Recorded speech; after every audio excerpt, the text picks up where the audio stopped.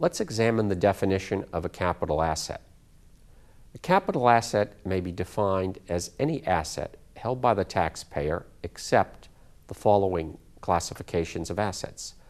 First, business inventory or stock in trade. Secondly, depreciable or real property used in a trade or business.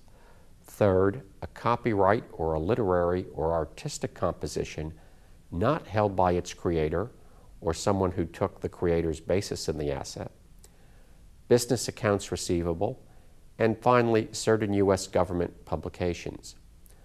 Beginning in 2007, self-created musical compositions or copyrights in those compositions that are held by the creator or the donee of the creator may, at the election of the taxpayer, be treated as capital assets.